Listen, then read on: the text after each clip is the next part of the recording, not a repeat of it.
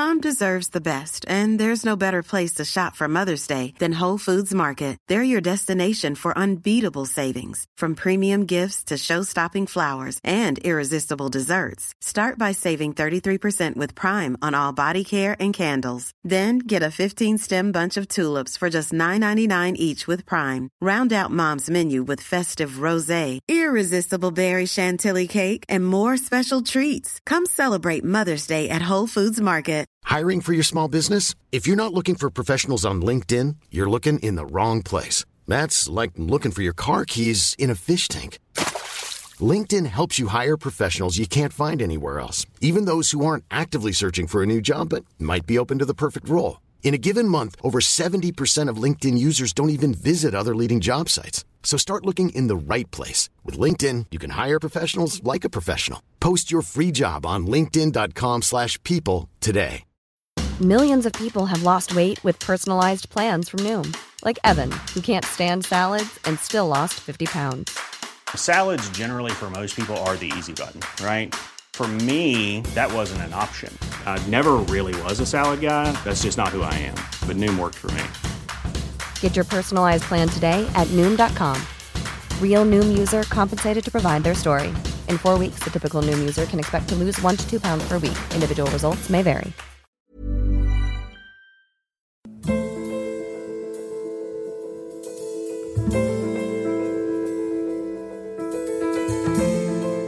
پادکست انسانک رو میشنوید به روایت من، حسام ایپکچی.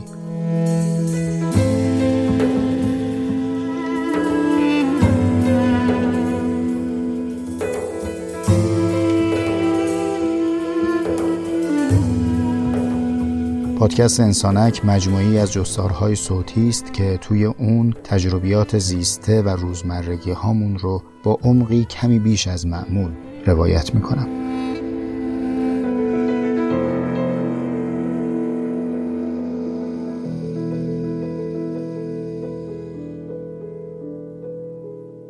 سلام اهل انسانک. این کلمات و این دقایق به یادگار میمونه برای شما از آخرین روز، آخرین پنجشنبه تابستان سال 1، تابستانی که به واقع تاب ستاند از ما و صبر لبریز کرد و روزها و شبهای سختی بر هممون میگذره، چنان که ناگفته میدانید. از شما چه پنهان که من ساعتها مشغول ضبط پادکست شدم، ویرایش کردم، اما هر وقت که به کلام پایانی و نسخه آخرین رسید و شنیدم، دیدم که قلقل خشمه. واقعا کلمه از زبان من زبانه میکشه و حق گوشهای شما بر من این نیست که خشمم رو در اونها سرریز کنم.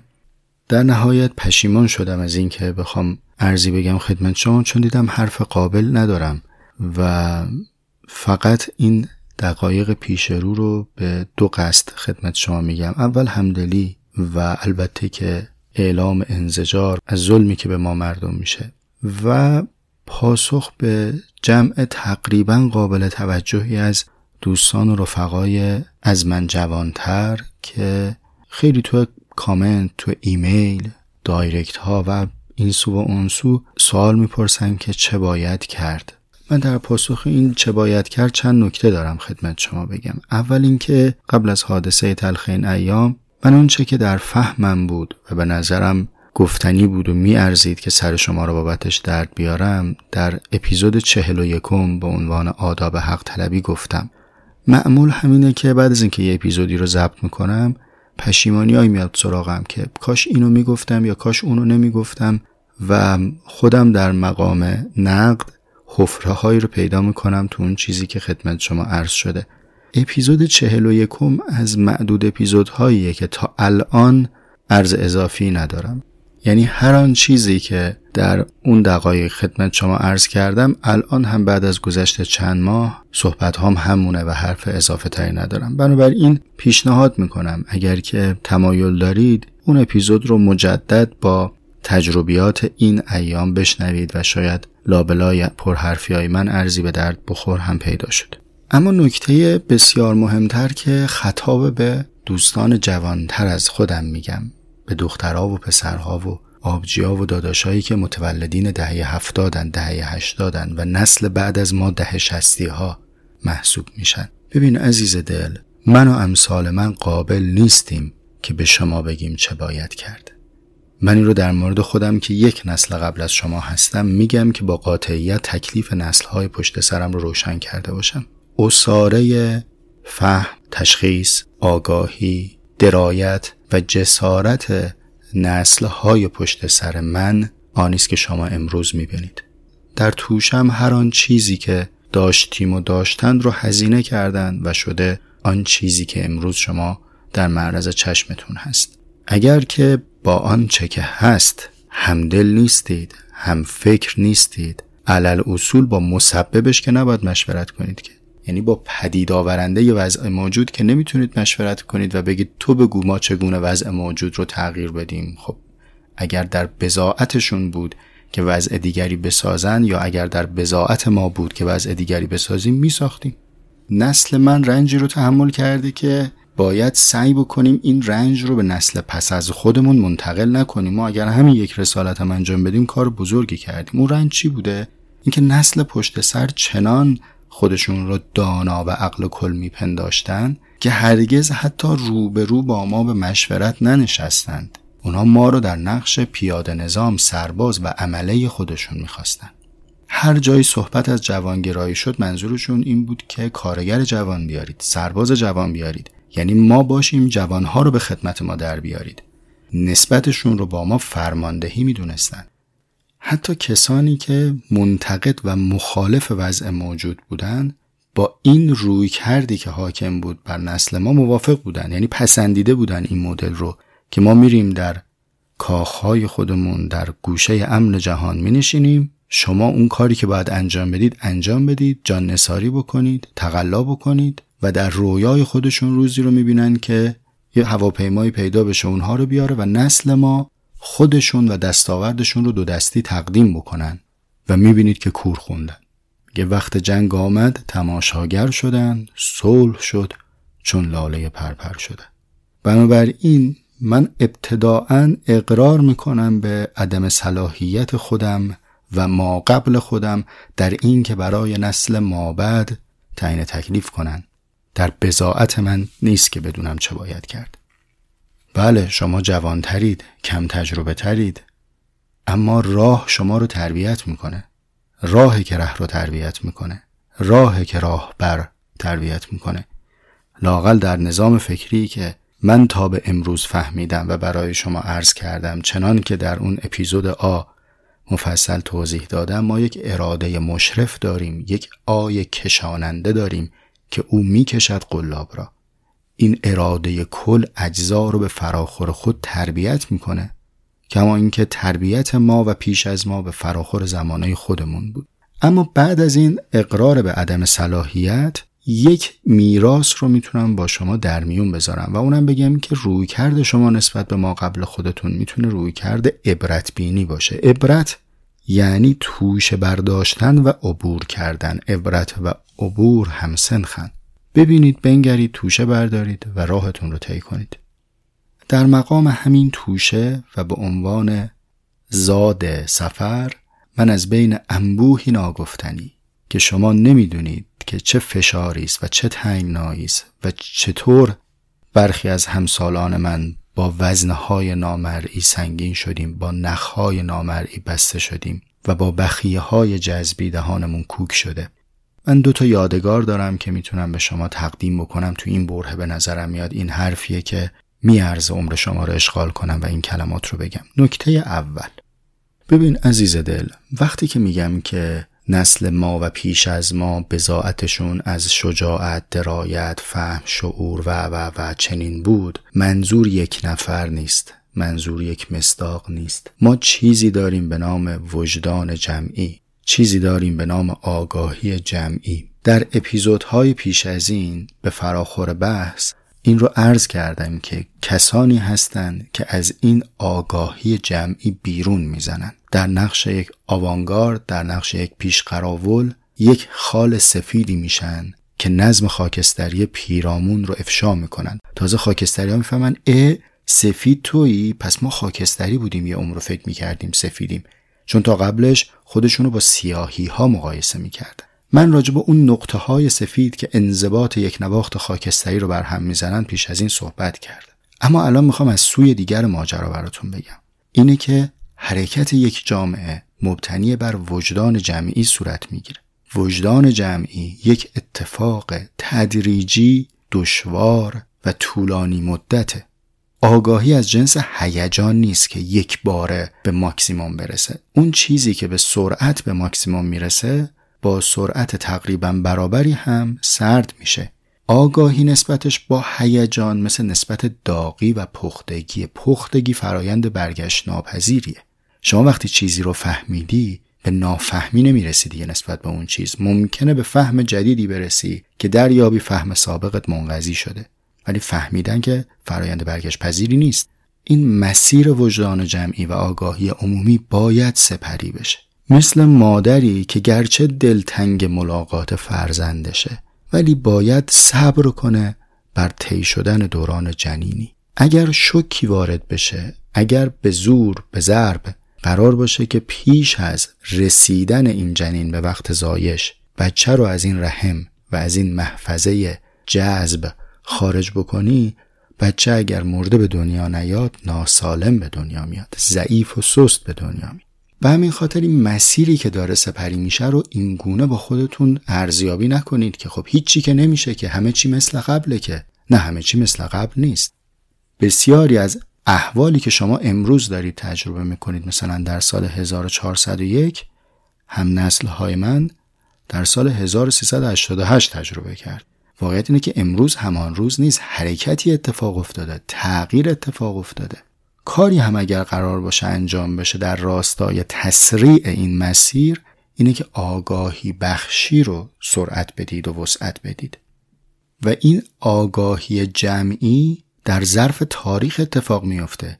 اینطور نیستش که من عرض بکنم فقط لایه محکومانن که تدریجاً آگاه میشن. نه، در لایه حاکمیت آگاهی جمعی ایجاد میشه، آزمونها پس داده میشه، باطنها افشا میشه، خفیها آشکار میشه. خب اینا در ظرف تاریخ اتفاق میفته. باید زمانش برسه، باید مقدراتش فراهم شه، باید پیرامونش حاصل شه. خیلی از آگاهی های جمعی واکنش به رخدادهای پیرامون. خب رخداد در ظرف تاریخ داره شکل میگیره، باید زمانش برسه. بنابراین هر کنشگری که تعریف کردید برای خودتون، این رو مد نظر داشته باشید که حرکت جمعی بر مبنای آگاهی جمعی شکل میگیره. آگاهی جمعی هم امر تاریخمندیه، تدریجی اتفاق میفته و اتفاقا همین آگاهی جمعیه که جامعه ای رو شکل میده. چه چیزی آدم‌ها رو کنار هم قرار میده؟ فهم مشترک. هرچه این فهم مشترک استوارتر باشه، جمعیت تنومندتری رو گرد خودش متحد میکنه. و به فهم تا به امروز من، کمال آگاهی در زمانی اتفاق خواهد افتاد که ما تمایز بین وحدت و یکسانی رو بفهمیم. وحدت این نیست که همه شکل هم بشیم. وحدت کمال یافته مال زمانیه که ما حکمت تنوع رو بفهمیم. بدونیم درستش اینه که رنگ به رنگ باشیم. هیچ رنگی به تنهایی اگر روی بوم کشیده بشه نقاشی حاصل نمیشه. ما چیزی به نام رنگ زیبا نداریم. شما زیباترین رنگ رو انتخاب کنید و همه اطراف خودتون رو با اون رنگ بپوشونید. ببینید آیا زیبایی رو تجربه میکنید؟ زیبایی در تمایز هاست، زیبایی در تبعیض هاست. اما تبعیضی که عاقلانه باشه، هارمونی داشته باشه، نسبت معنامندی داشته باشه. این از اوج اتحاد به فهم من. حالا از اوج یا کمال یقین بگم. کمال یقین زمانیه که ما تمایز او رو با لجاجت دریابیم. لجاجت چیزی از جنس مرغی پادار است، اما یقین امر سیاله، در حال رشده. خب اینها آهسته آهسته شکل میگیره و من عرضم اینه که اگر مسافر راهی هستید، بلندای راه رو درست تخمین بزنید.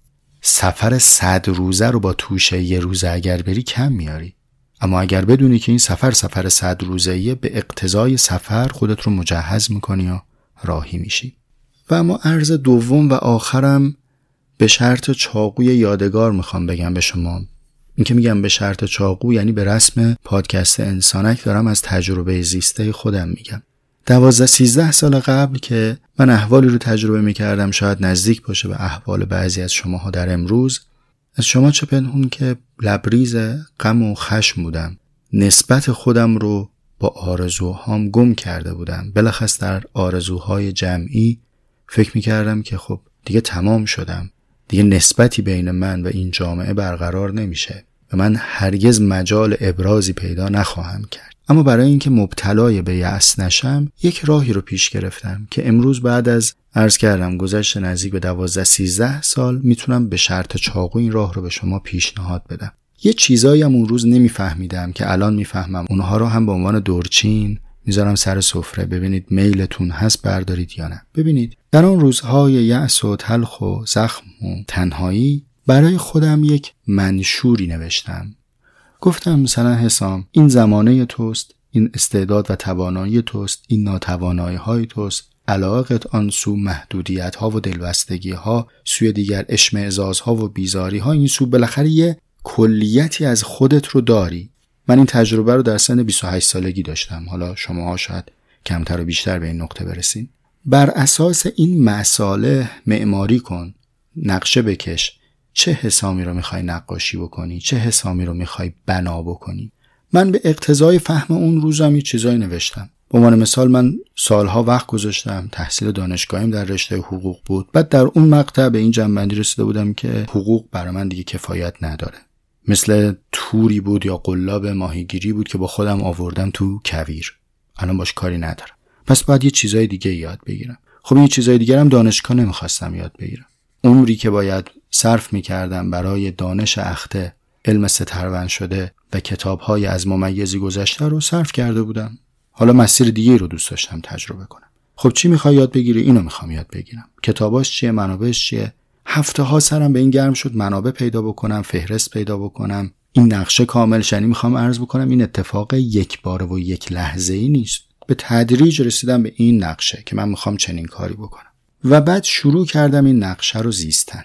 یکی از اتفاقات جالبش این بود که من تا قبل از اون سالها آرزو داشتم که روزنامه نگار بشم. همیشه فکر میکردم که ازم روزنامه نگار خوبی برمیاد و قلمم بد نیست و حرفای گفتنی دارم. دل کندن از این آرزو برام خیلی دشوار بود. اما وقتی دو تا چهار تا کردم دیدم نه، این دیگه برای من امکانش فراهم نیست. اگر قرار باشه حرف خودم رو بزنم نمیتونم حرف بزنم و اینو از ردیف آرزوام حذف کردم، مثلا تو پلنم نیاوردم. اینو تعمدن دارم به شما میگم. راه طی شد. 10 سالی از این واقعه گذشت، دقیقاً 10 سال. و در هفته‌های پایانی سال 98 که ماجرای قرنطینه پیش اومد، انزوایی بر همه ما تحمیل شد و بر من بیش از خیلی ها که به ظاهر راه رو از آن چیزی که بود سخت‌تر کرد. اما چه اتفاقی افتاد؟ این بود که من طبق اون برنامه 1 دهه مسیر طی کرده بودم. حالا خوب گوش کنید. امروز بر اساس مقتضیات امروز شما دارید جهان رو میبینید، اما به سرعت باور نکردنی این مقتضیات دگرگون میشه و شما اگر توشه رو بردارید زمانه ابزارهای نوینی رو در اختیار شما قرار میده. اونی که میتونید بردارید و بردارید، اونی که نمیتونید بردارید رو منتظر باشید و ببینید چه رخ خواهد داد. در سال 88 که چیزی به اسم پادکست نبود، من همون یه وبلاگی که داشتم هم باید میبستم، اما در سال 98 میشد از دل یک زیرزمین با یک میکروفون با هزاران نفر حرف زد. من اگر روزنامه نگار میشدم نمیدونم تیراژ هر شماره روزنامه یا هر یادداشتی که مینوشتم چقدر میشد، چون الان دنبال کننده روزنامه ها نیستم، ولی احتمالاً این اتفاق نمیافتاد که از یک شب تا صبح چند هزار نفر وقت بگذارن و شنونده من باشن. این ابزار در اون زمان نبود. حتی من از ردیف آرزوام حذفش کردم، اما جلوتر زمانه به من بخشید. یه اتفاق دیگری هم که افتاد این بود که من دچار یأس نشدم. یأس بلاست، یأس گردابه. در یأس نمیشه جلو رفت، فقط دور خودت میچرخی. اینو یادم رفت تو دقایق اول بگم. وقتی میگیم آگاهی جمعی، بعضیا فکر میکنن آگاهی جمعی یعنی اینکه صبح تا شب اخبار رو مرور کنن. ببینید حد تعادلی وجود داره. اونی که میگه من اصلا با اخبار کار ندارم، ورودی ذهنتو به خبرهای بد ببند، این انسان سطحیه. اصلا بر اون نمورده به فتوای من نماز کنی، چون نمیدونه که یک کتابی هست، الان کتابم دم دستم نیست، این دقایق تقریبا بدا هست، کتاب در جهان بودنه و اونجا یک بحثی رو از قول هایدگر طرح میکنه که با عنوان حال و هوا ترجمه کرده. ما در حال و هوای جامعه خودمون زندگی میکنیم، منقطع که نمیشیم که. یعنی چی ذهنتو ببند خبرهای بد نیاد؟ تو در خبر زندگی میکنی، تو در واقعه زندگی میکنی. اما در مقابل یک روی افراطی هم داره این قصه و اونم اینه که برخی تصور میکنن صبح تا شب خبر خوندن کنشگریه. نه عزیز، این اتلاف سرمایه ذهن و عمره. مثل اینکه یه مسافری فکر کنه صبح تا شب چشمش به نقشه باشه مسافر محسوب میشه، یا یه راننده‌ای به جایی که جلوشو نگاه بکنه دائم چشمش به درجه‌های صفر کیلومتر رو بنزین و حرارت باشه. خب اینا رو باید دید. یعنی اونی که میگه اینو نبین، نگاهت به مقصد باشه، سطحی میبینه، ولی اونم که مقصد رو نمیبینه، جاده رو نمیبینه، فقط درجه ها رو داره میبینه، اخبار ماشین رو داره رصد میکنه، اونم اشتباه میکنه. حد میانه و عاقلانه‌ای وجود داره. غرق شدن در حوادث یأس میاره. داشتن اون برنامه من رو کمک کرد که دچار یأس نشم و مسیری رو پیش برم.